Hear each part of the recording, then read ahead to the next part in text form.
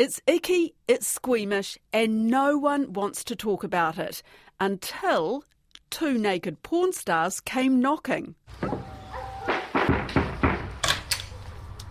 Hiya, I'm Sue. This is Derek. We're here because your son just looked us up online, to watch us. I'm Sharon Brett-Kelly. Today on The Detail, young people and pornography. We look at what was behind the Kiwi porn ad that's hooked more than 22 million viewers and got people talking. So he watches you online? Yeah, on his laptop. Released in lockdown when porn usage spiked. iPad, PlayStation. His phone, your phone. Smart TV, projector. Yeah, anyway, we usually perform for adults, but your son's just a kid. Just a kid. That's the thing that grabbed Hilary Nankey, one of the partners of Motion Sickness, the agency that made the ad. Their first experience of sex, completely unsupervised in the wild, wild west of the online world. The most concerning thing to me, actually, is the number of very young children who tell us that they've seen porn. So 1 in 4 of the people that we surveyed had seen pornography before the age of 12. That's Chief Censor David Shanks talking to Newshub about New Zealand youth and pornography. How young is the youngest are we talking about? Well, look, we can't track that back, but we know from other evidence that, we're talking very young. 8, 9, Yes, 8, 9, and 10? younger, yes, absolutely. And younger than that? Yes, for sure. But there's more. The Classification Office released a study in April. It's the third in a series over 3 years. Add to that a report out last week from the Broadcasting Standards Authority, which says nearly 9 out of 10 children over the age of 10 said they had seen content that had upset them over the past year. And here's what young people have told the Classification Office.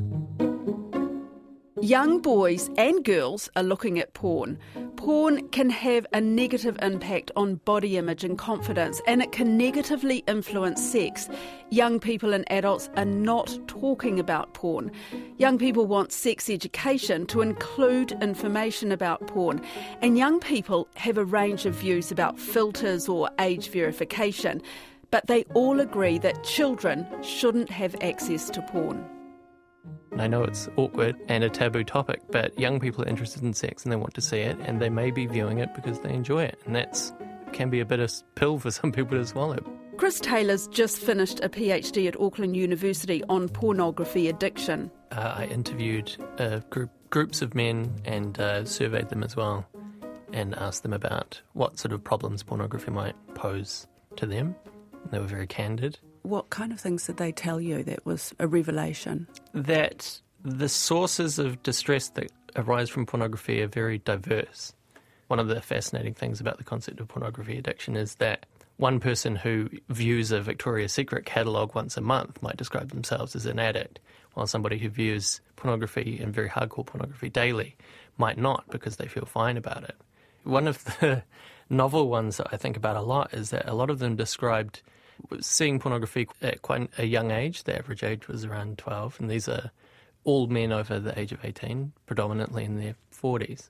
And mainly through family members, mainly from that sort of stereotype of finding the parents' pornography stash. But they talked about it in this nostalgic way, in a way that was sort of rose-tinted, saying, it was fantastic, or it was a thrill to find this thing. And I think that that's a really interesting comparison to how we talk about young people seeing pornography today, is that we have these older men fondly remembering their early experiences with pornography, and yet today we have this very worried perspective on it. David Shanks, the chief censor, said for many children and young people in Aotearoa today, porn is as close as the nearest phone. So is that the big problem? I wouldn't use the word problem. I mean, it's clearly something that we are having to grapple with, that the access to the internet allows access to anything. Young people have more access to phones, and so they can view whatever they like. I'd like to give teenagers and young people a little bit of credit, and the research that David Shanks' office has done has borne this out, that young people can make decisions around what they view. They do reject the majority of content that is extremely violent, for example. They do make distinctions between different types of pornography. They do understand that pornography isn't real, in quotation marks, but at the same time they lack any other source of information about sex. So I can't I can't really blame them for looking at pornography because they are interested. Teenagers are naturally interested in sex. But, where else are they going to get that information from? And that's the interesting thing, is that I think what this research has shown is that boys and girls as well, even under the age of 12, looking at porn is their first sexual experience. Yeah. Surely that's worrying, or is it? Well, is it? Yeah. I think it depends what they're seeing, obviously. I think that's really important. The content that is available out there is less than ideal as a sex educator. And don't forget, it's not just a sex educator for teenagers, but young children. Here's David Shanks talking to News Hub's AM show. And our research shows that they come across it by accident, so they're not looking for it. Young children don't go looking for porn. They don't know what it is. They don't know what it is, but they stumble across it, or our research shows they have it shown to them. We know from cognitive development theory that there can be some real impacts around that. Actually, children can hold these images in their heads for a long time, and we know that, they are needing to develop a sexual script later in life. Yes. But, exposure to pornography at an early stage is not a good indicator for the development of that script. Anyone who has a sort of perspective on pornography, I think we can all agree that it is a terrible sex educator, and that was never what it was set out to do. It never set out to be instructive. It's a form of entertainment. So I think that we can all agree on that. There is problematic content out there that they can view, obviously. But as I say, lots of them are able to avoid that content. The only problem is that they're doing that in a vacuum, that lots of these teenagers are having to figure out how to make those distinctions in a vacuum without any other input. If you're a 13-year-old and you view content that you might find disturbing or you find problematic in some way, then there's very few avenues through which to discuss that or to make sense of it beyond perhaps your peer groups, and even then, maybe not. So, I think... So how do you change that? Well, sex education would be number one. But there is sex education at schools. Pornography integrated sex education that is much more, that is approached at a younger age, given at a younger age, and is done in a way that offers young people the ability to reflect on the content that they see. The issue is that lots of teachers, most likely are either not aware or feel very uncomfortable about talking about pornography, but in my experience, if you give teenagers the chance to talk about issues of sex and sexuality and pornography, they will go for it. How do you do that? Ask them questions. Ask them what they see. Ask them what things they like, what they don't like, what content they find disturbing, what things are common in pornography. I think that those are easy ways to broach it. Or not easy. I mean, no conversation about pornography is easy. It's easy for me because I've been studying it for a long time. But the truth is that once you get the ball rolling, it's very easy. I get approached all the time with people who really find out that I can have a frank conversation about pornography, and they just go for it.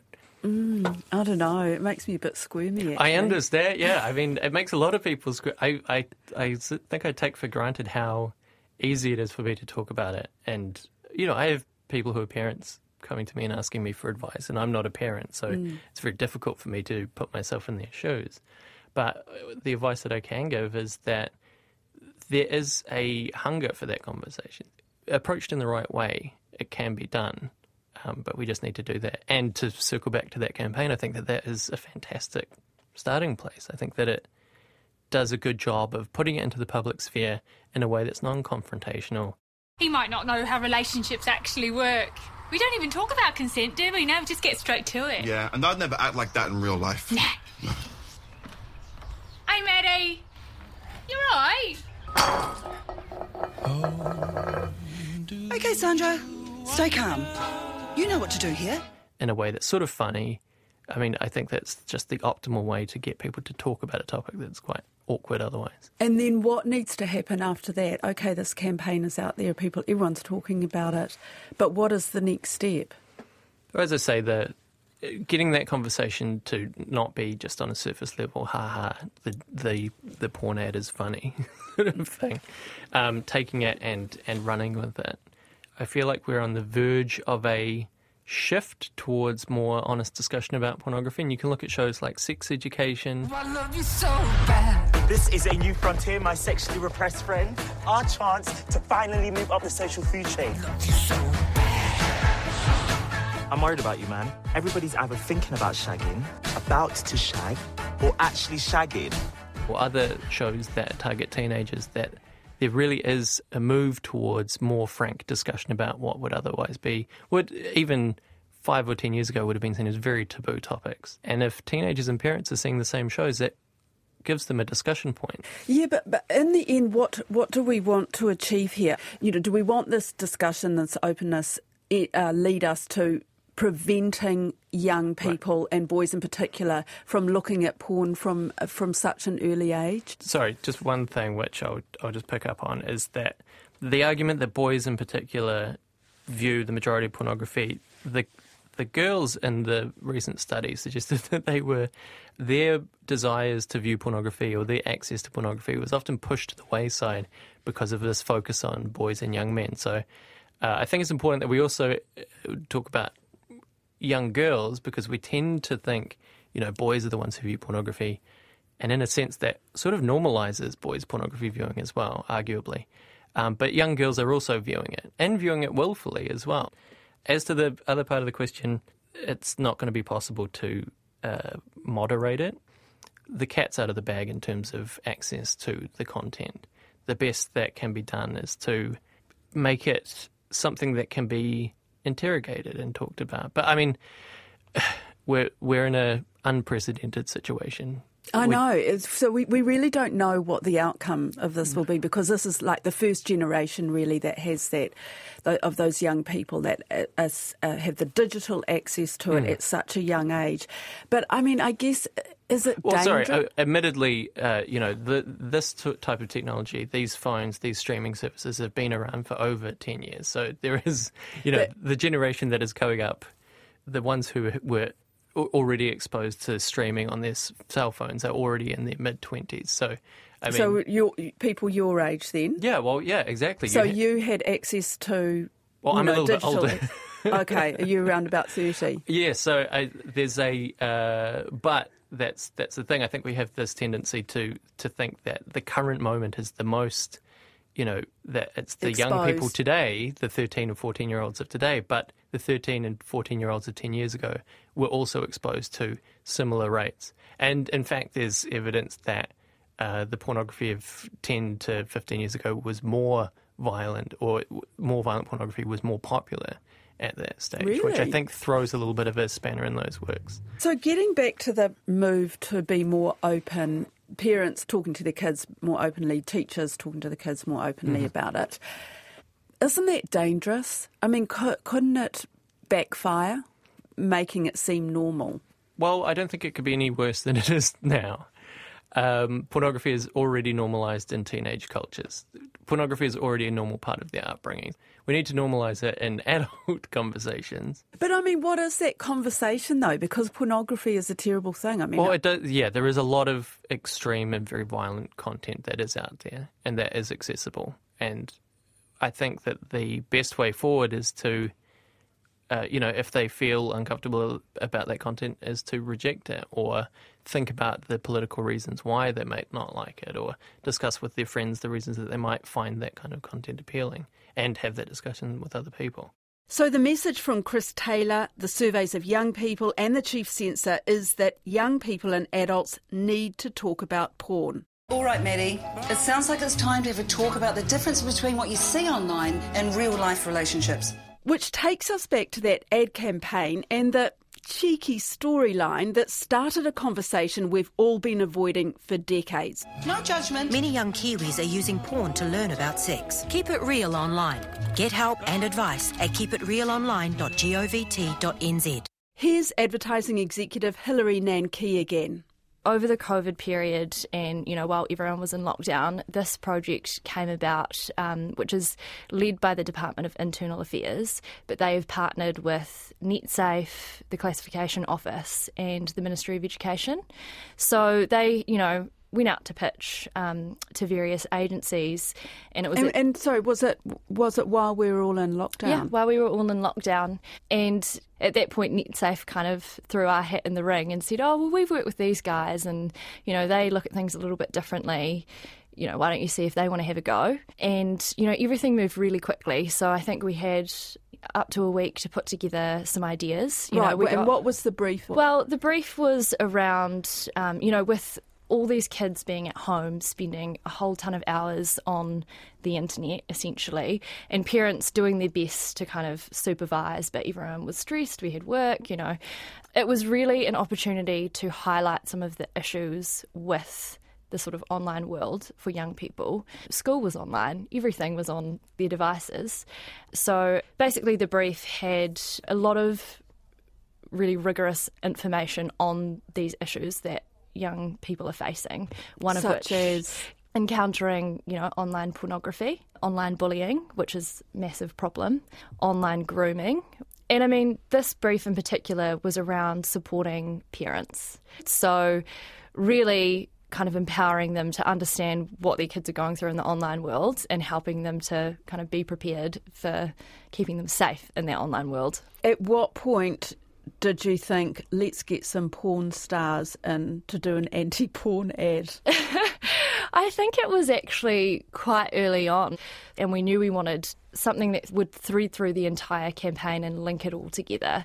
And one of the insights that we kind of had was that parents, we all know everyone's making it up as they go along, they don't have the same sort of fear or apprehension when they're dealing with issues that are real world issues, whether it's something like road safety or talking to strangers or, anything like that. So we were trying to explore, how do we give parents that confidence when it comes to these real issues online.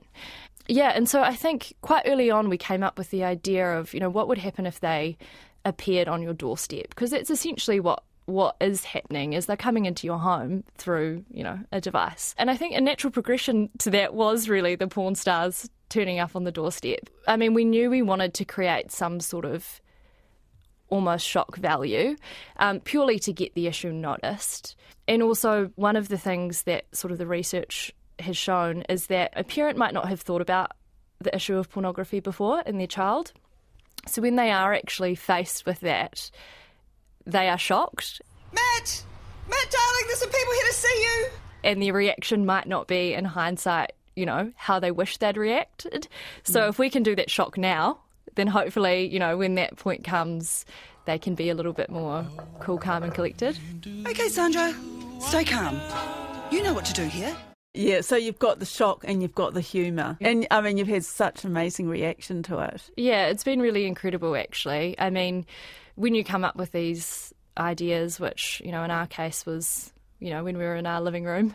Were you? Yeah. You were literally in your living room? Yeah, we were all still in lockdown, so we were, everyone was in their living room or their flat or their bedroom or, you hope that people will react, positively, and people will, really take hold of it and share it and all of that good stuff. So when it actually came to happen, it was just, really incredible. And the thing I think we weren't prepared for was the amount of pickup it's had overseas. The government of New Zealand has come up with a creative way to encourage parents to talk to their kids about sex with a new PSA featuring adult film stars. The headlines have been running across media around the world, and the BBC even translated the ad into Portuguese, Japanese and Swahili. Which for us really showed that it's an issue everywhere. And I think, a lot of people commenting on social media and some of the commentary in overseas media has shown that no one's talking about it. So the fact that the New Zealand government would even bring it up is quite something. And yes, it's gone round the world. Do you know it works? Well, I think one of the things that has been really important as part of this campaign is that the Department of Internal Affairs put together some resources for parents on a website, Keep It Real Online. .govt.nz.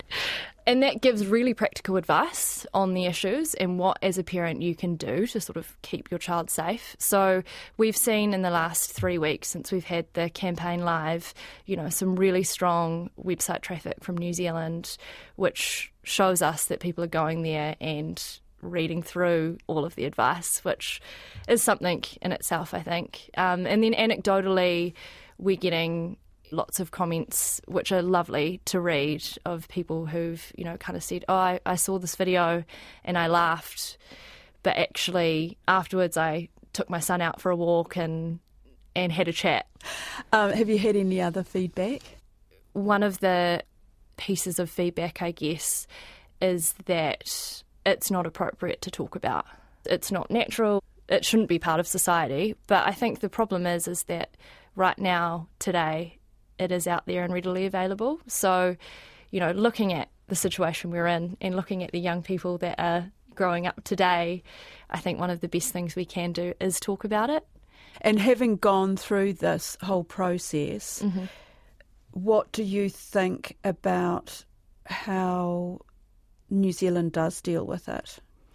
I have actually been quite proud of how we've dealt with the issues. I mean, New Zealand has a reputation of brushing things under the carpet, I think, as a culture. But to see the number of people who are openly talking about these issues online, sharing social media posts, tagging in a million friends, I think is pretty cool. And really one of the first governments, there are lots of great non-government organisations out there doing good things, but the first government to really recognise these issues and say, we're just going to talk about it. We're just going to talk about it. Great. What next? Yeah, so the series is out there now, and I think the next step for us is focusing on how do we talk to our young people directly. I'm sure there are other things that, we haven't yet picked up. The internet's changing constantly, so that means that the issues are changing constantly as well. And using the same kind of platforms that kids are getting access to the porn to actually send out the message. We haven't yet figured that one out, but yeah, the aim is to be where young people are. That's The Detail for today. I'm Sharon Brett Kelly. The Detail is brought to you by newsroom.co.nz and made possible by RNZ and NZ On Air. You can get us downloaded free to your mobile phone every weekday from any podcast platform. This episode was engineered by Jeremy Ansell and produced by Alexia Russell. Thanks to Hilary Nankey and Chris Taylor. And that website for parents, again, is keepitrealonline.gov.nz. Mā te wā.